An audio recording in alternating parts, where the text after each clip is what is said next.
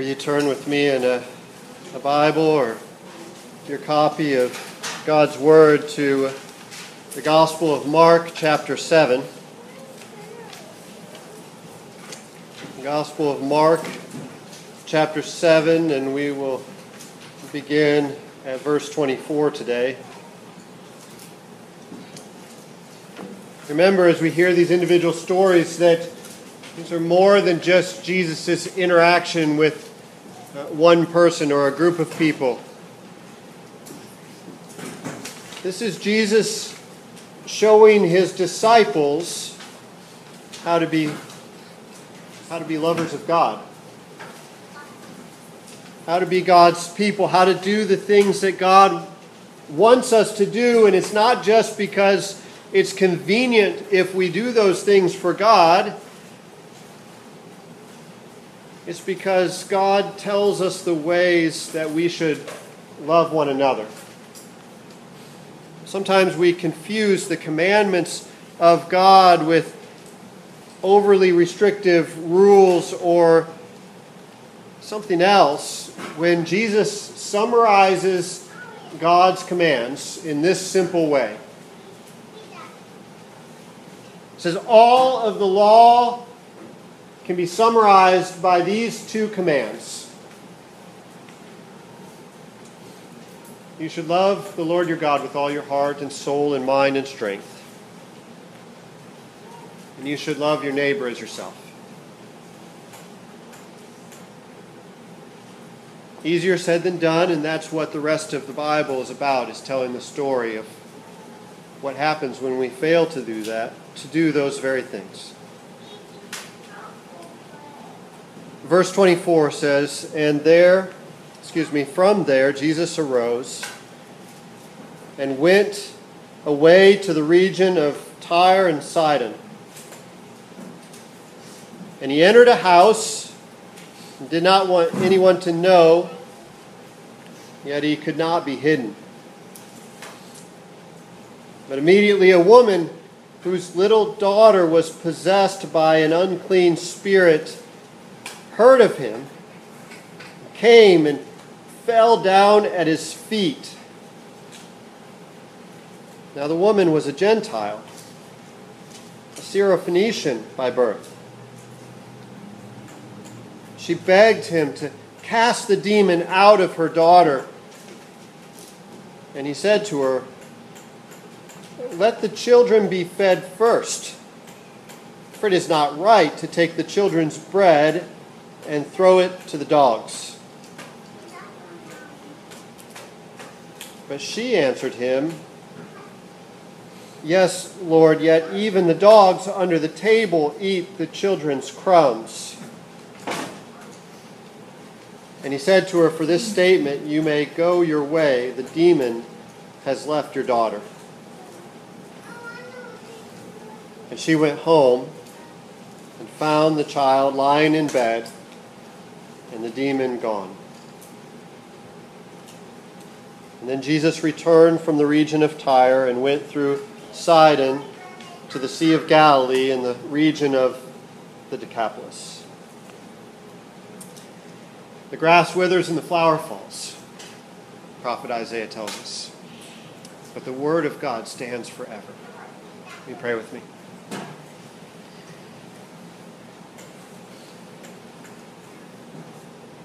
Our loving Father and giver of life, will you now open our eyes to see and our ears to hear truths that are bigger than our own understanding, our own capacity. Because you have given us this word. And you also give us your Holy Spirit. It changes our lives and changes our minds. We ask this in Jesus' name. Amen. So this passage would be a lot easier if the woman had initiated calling herself a dog rather than Jesus. Would it not? How could this be that Jesus would seem at first, at least, to be not only racist, but completely insensitive to the feelings of a woman in grief.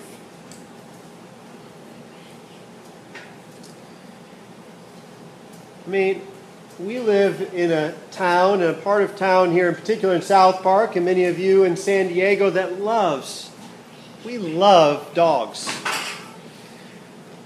People would do amazing things for their pet dogs. They don't just eat the crumbs from under their table. They sleep with them in their beds. They pay huge sums of money to have the dogs treated at the vet.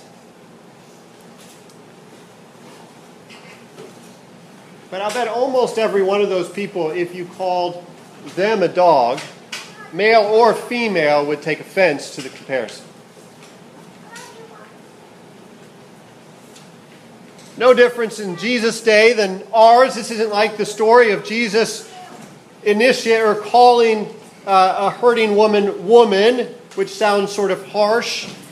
But really that's just a cultural difference, because the term in Jesus' time was a very empathetic kind of term. This has no mistake. It is an offensive affront to this woman for Jesus to refer to her as a dog. Why does he do it?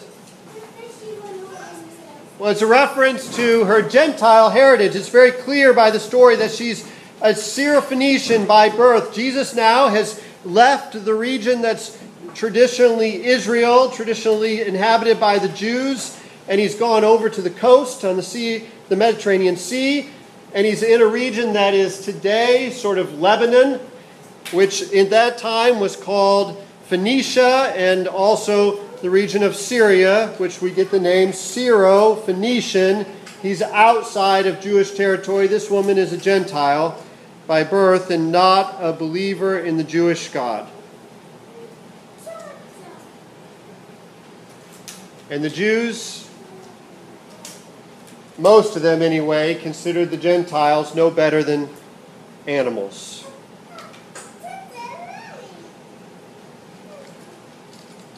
Now, Mark's not clear here that the disciples are with Jesus at this point, but Matthew tells the same story with some different details, and it's very clear that the disciples are there. And so Jesus is going into this house with his disciples, and he's still in the process of teaching them.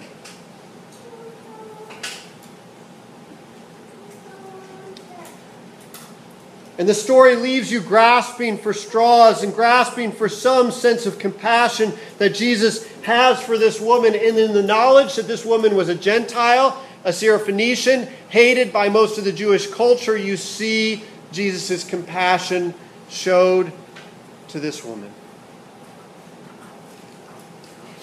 You see, most Jews would not even enter into the house of a Gentile. Most Jews would consider themselves unclean. The language of the spirit being unclean, I don't think, is an accident here. It's not an evil spirit. It's not a sickness. It's an unclean spirit, because just to touch the woman would have made him unclean, much less to go into her house and touch all of her surroundings. And this woman knew her place in relation to the Jewish culture. And yet she knew enough about Jesus to come and to see if he might be willing to help her. And by going into the house, Jesus was saying, not just to this woman, but an entire watching, surrounding Gentile culture, that he was willing to enter into these places. There's a sociologist named Brene Brown who's becoming fairly well known now. She's a professor of sociology. She has a video and some teaching on the difference between empathy and sympathy.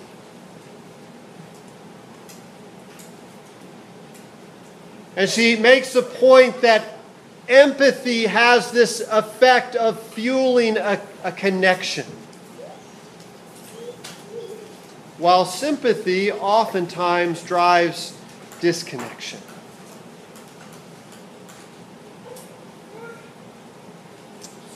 She quotes another scholar, a nursing scholar, studied a lot of different professions and what makes a person empathetic versus merely sympathetic. This woman, Teresa Wiseman, says, well, there are 4 key differences that she's observed between empathy and sympathy. The first one is a perspective taking, of looking around, of knowing the person who is hurting around you and understanding, thinking about what it is to be in their shoes. The second one is to hold off or stay out of a position of judgment until you understand something more of the circumstance. She says, we have a really hard time with that. We love to hear somebody's problems and immediately think why their problems have ensued. Third one, as he says, is recognizing emotion in other people, understanding, listening to them and where their feelings are leading them. And then the fourth one, maybe most importantly, is communicating it back to them. She compares empathy with sympathy of a person being in a hole in their suffering, in their difficult circumstance. And empathy is like entering into a sacred space with that person. Climbing down into the hole with that person. Whereas sympathy tends to be like standing at the top of the hole and shouting down into it. I see you're having a problem. You're not the first. Not the last.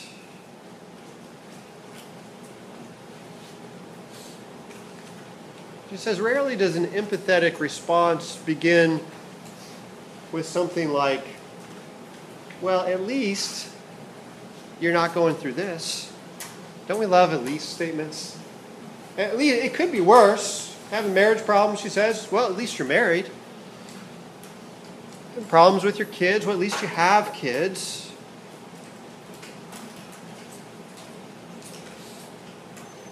Jesus never gives at least statements when somebody's suffering and hurting around him.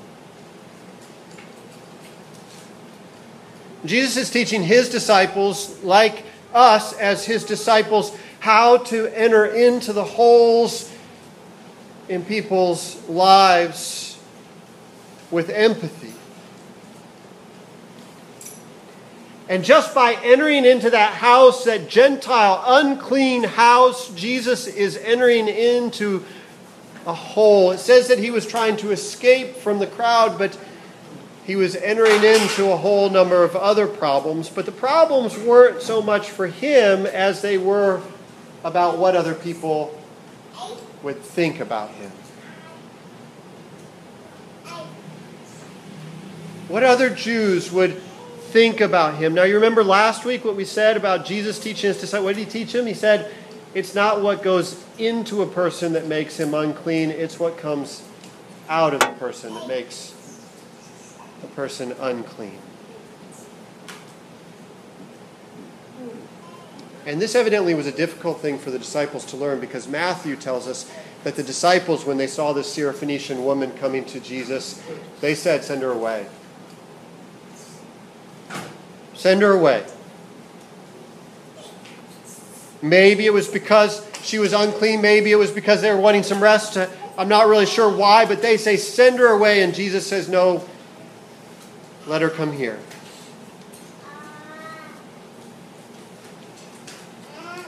And almost entering into a dialogue to reveal the ignorance of such a concept that the Jewish people had, that the Gentiles themselves were dogs and not made in the image of God. Jesus raises the level of the dialogue and he says, look, let the children be fed first. Why should I throw this to the dogs?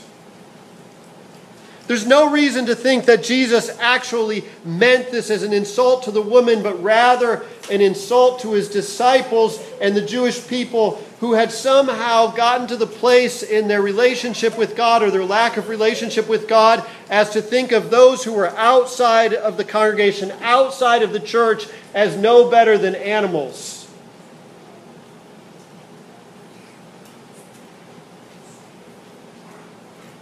Who don't deserve any compassion.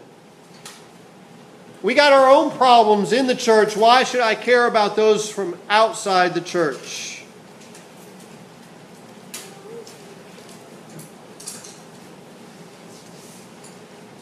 But this woman says, look, even the dogs eat the bread from the table, as a clear reference to the theme of bread going all throughout that we've been looking at. And it's not just physical bread that Jesus is talking about.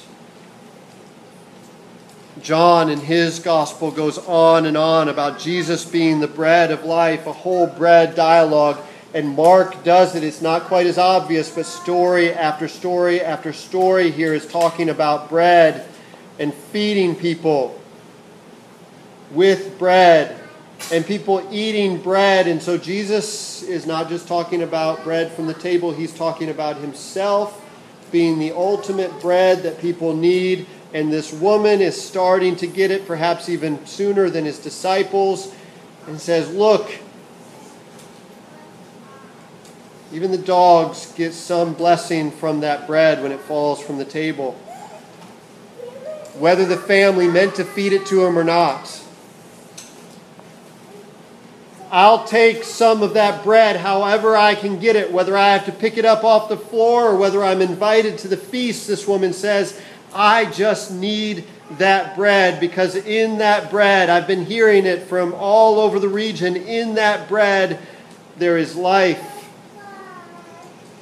In that bread there is healing. In that bread there is renewing of life and a sending out of spirits and all kinds of good things.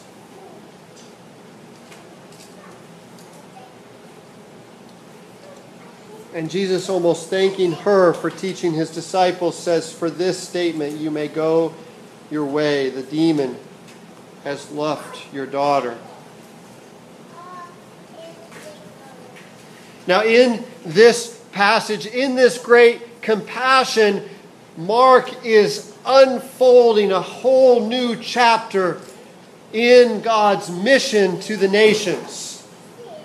And sometimes we think that God's mission to the nations, his bringing his blessing to the nations, started with Jesus, and it was a hard lesson to learn. And before that, the blessing was just for the Jewish people. And it's easy to think that, because one of their key mistakes over and over was a hoarding of God's blessings and a looking on those blessings as a reason to look down on others. God loves me more than he loves you, a spoiled child might say to another child. But that story that we started to look at earlier of God making Adam and Eve after his own image, very different than animals, very specifically different from the capacity of animals. Animals can have and express certain emotions toward people in some sense, but animals do not have the type of knowledge that God gave to human beings. Animals, even in their deepest places, can't relate with people like human beings can to one another and with God.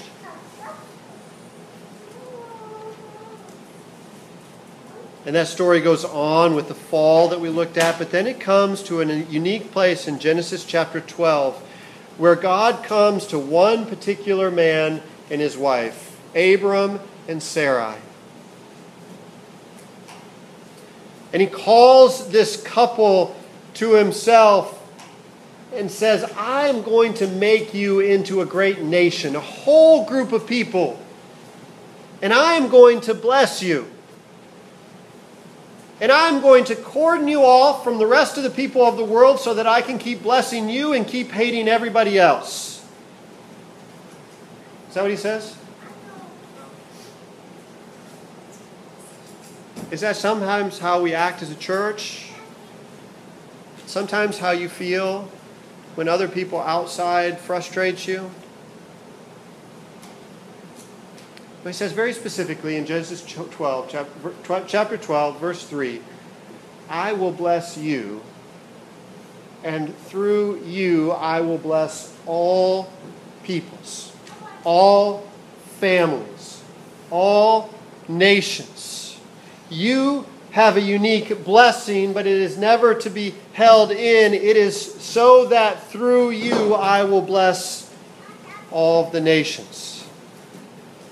And this beginning of calling Abraham and Sarah their new names after God calls them goes all the way through the story of redemption that's told in the Bible and is fulfilled in the book of Revelation, as we see in chapter 5, verse 9 and 10, that they sang a new song, saying, "Worthy are you," speaking of Jesus, the Lamb who was slain, "to take the scroll and open its seals. For you were slain, and by your blood you ransomed people for God from every tribe and language and people and nation. And you have made them." Now right now he's talking about us, the church. "You have made them a kingdom and priests to our God, and they shall reign on the earth." You get that? As people of God, as God's family, we are priests and we are kings. Priests and kings. Kings reign. They have dominion. Not for their own selfish benefit, but for the benefit of those that they rule over. If anybody tells you God gave us dominion over the animals so we can do with them what they want, they've misunderstood what God gave them dominion to do. It was to care for those animals. Some of them were for food, but still there is a proper caring for the plants and the animals and people that are in our charge, in our care, children, other people who may be under our responsibility. That's the ruling, kingly aspect, but also priests had a very specific function, and that was to be mediators between God and people. Those people who are far from God, who need to know that God has given a message to the people, and that message is not just do these things and God will love you. That message is God loves you. That message is God loves you so much that He gives Himself to you and for you. He comes and He lives in your midst, and He even takes the penalty for your sins and your failure to love on Himself. He was slain. And by His blood, He ransomed people from every nation and tribe. Jesus is breaking open this mission of God that started way back when, but has been stifled by humanity, by a failure of humans to understand what it means to be in God's image, to live up to this high, dignified calling. And Jesus is elevating this woman's understanding and His disciples' understanding that even those who are outside of the marks, the demarcations of God's church, whether it was called the nation of Israel and Jewish at that time or the church today, He says all these people are created with dignity in God's image. And though that image has been marred and lost, and sin has entered in and broken off that relationship, it is not completely lost. And the message of the gospel is bringing that message back to humanity, that there is a special place for Syrophoenicians.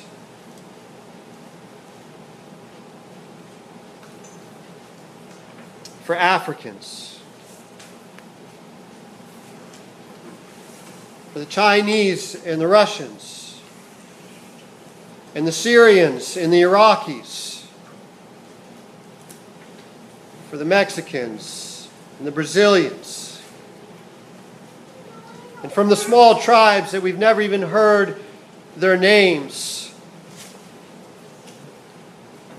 That the gospel isn't about cultural preferences and social clubs. The gospel is about God who made every person alive in every nation, bringing his message of salvation to all of those nations. And where many people in the Jewish line, the lineage of Abraham, Isaac, and Jacob, and Judah, and even King David had failed, now there was somebody else who was succeeding. And it was a descendant of Abraham. It was Jesus himself. And Jesus was equipping these disciples and us to be missionaries to the nations. You say, I'm not called to be a missionary, nor am I called to be a pastor. Well, all of us are called to be servants in Christ's kingdom. The word minister simply means servant in the Greek. Some are called to vocational ministry in one form or another, but all of us, as one pastor who I knew in seminary said, are called to be ministers. All of us are called to bring this message of salvation to the nations, and in no period in history have the nations come to us ever before. The nations are here, and this is why we're working so hard to establish some international ministries to college students who are here for just a short time. Why we continue to send people overseas to bring this message of salvation to the nations, many of whom never come to us. All of these things work together to accomplish God's purposes. Now, I want to close with this one thought, and it's a fair critique. You may say, this sounds an awful lot like some spiritual form of trickle-down economics. Remember trickle-down economics? The first President Bush, I believe, coined the term. And somebody may have said it about him, where we bless those who are at the top, and eventually the blessing flows down to other people. Is that really a fair form of God pouring out his blessings on people? Why doesn't he just bless everybody? And the answer is found going back to that sin that we read about with Adam and Eve. And it is easier to think of us deserving God's penalty because of our own sin rather than over Adam and Eve's sin. But there's a really important point that is developed over and over throughout the Bible.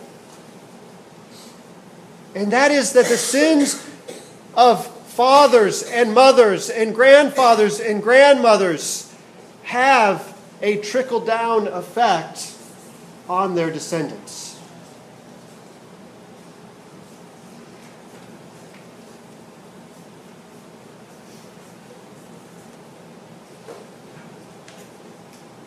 We don't like to think about it that way, because it puts an awfully big burden on us to think about how we're raising our children.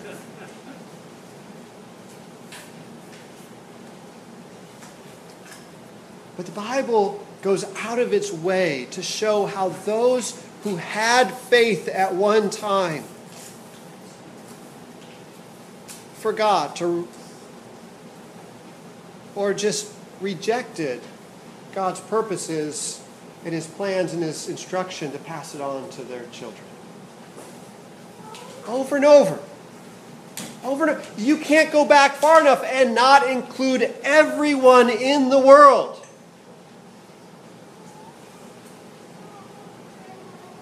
And that point, failing pass this on to their children. The Psalms say, entrust to the next generation these things that I've entrusted to you. It's an awesome responsibility. But don't you see that it's precisely because of your dignity, having been created in the image of God, that God could give you such an awesome responsibility as to teach others things about God.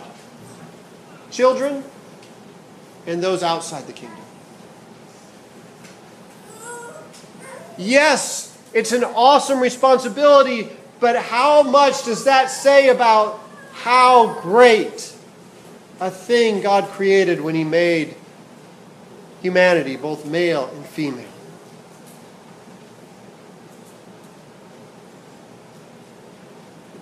And how much greater is it that even when we've failed so many times to do those things that He's called us to,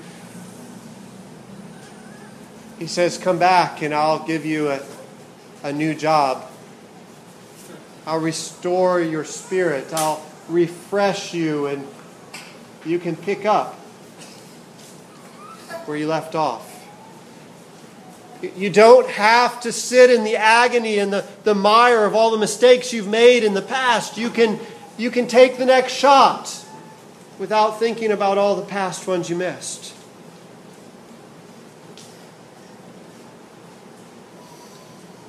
And Jesus is giving His disciples this dignity back, and He's giving all that dignity back to us as His children and disciples now.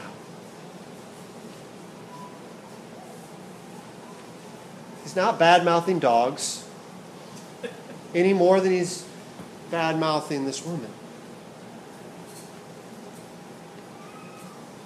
He's reminding us the amazing thing that He created when He made human beings after God's image. And He's bearing patiently with His disciples, just like He does with us, as He teaches them and takes their wrong thinking and replaces it with God's thinking. Isn't that good news? Let's pray.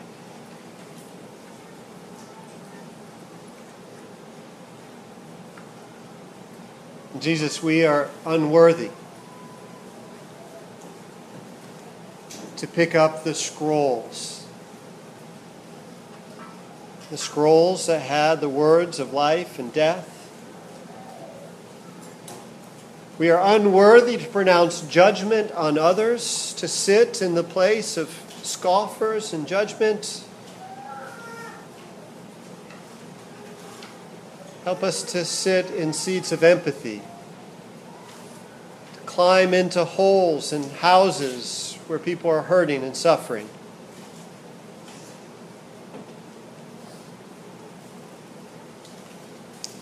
Because you are worthy.